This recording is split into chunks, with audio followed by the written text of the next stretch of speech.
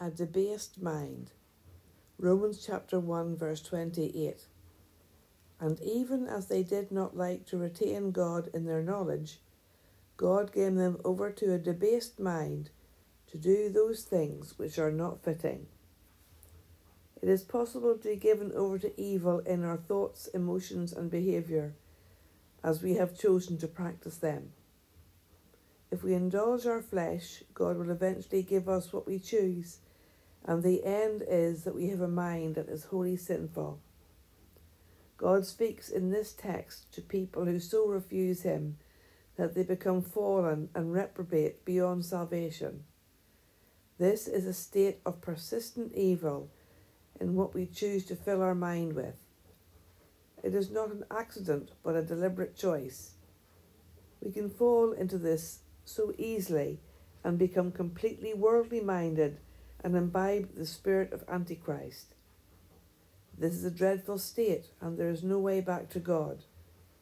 We can find ourselves stepping over a line and be given over to evil thoughts, ideas, and plans. We hate God and all that He stands for, and we embrace the ways of this fallen world. This is a wholly foolish decision, as this world and all its conceits are passing away, and the kingdom of God is come in Christ, and it will never fail.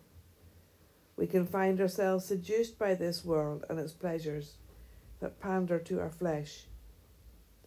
A reprobate mind is simply a mind that is taken up with the things of this life, with no thought of God, His ways and word.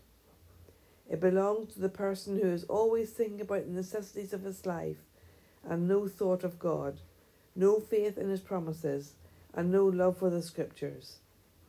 It is a mind that thinks of itself and what it can get out of this passing world, but with no eternal life or interest in such things.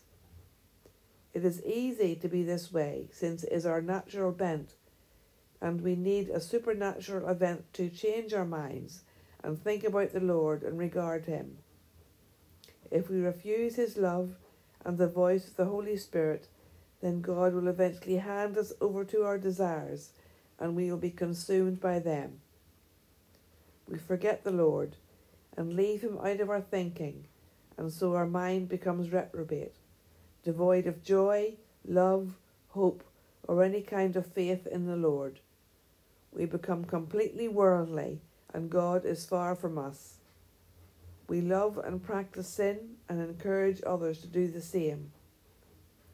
Beloved, do not find yourself taken up by this tawdry thinking of this world and its systems, but let us draw near to God, so that He will draw near to us and fill our minds with light.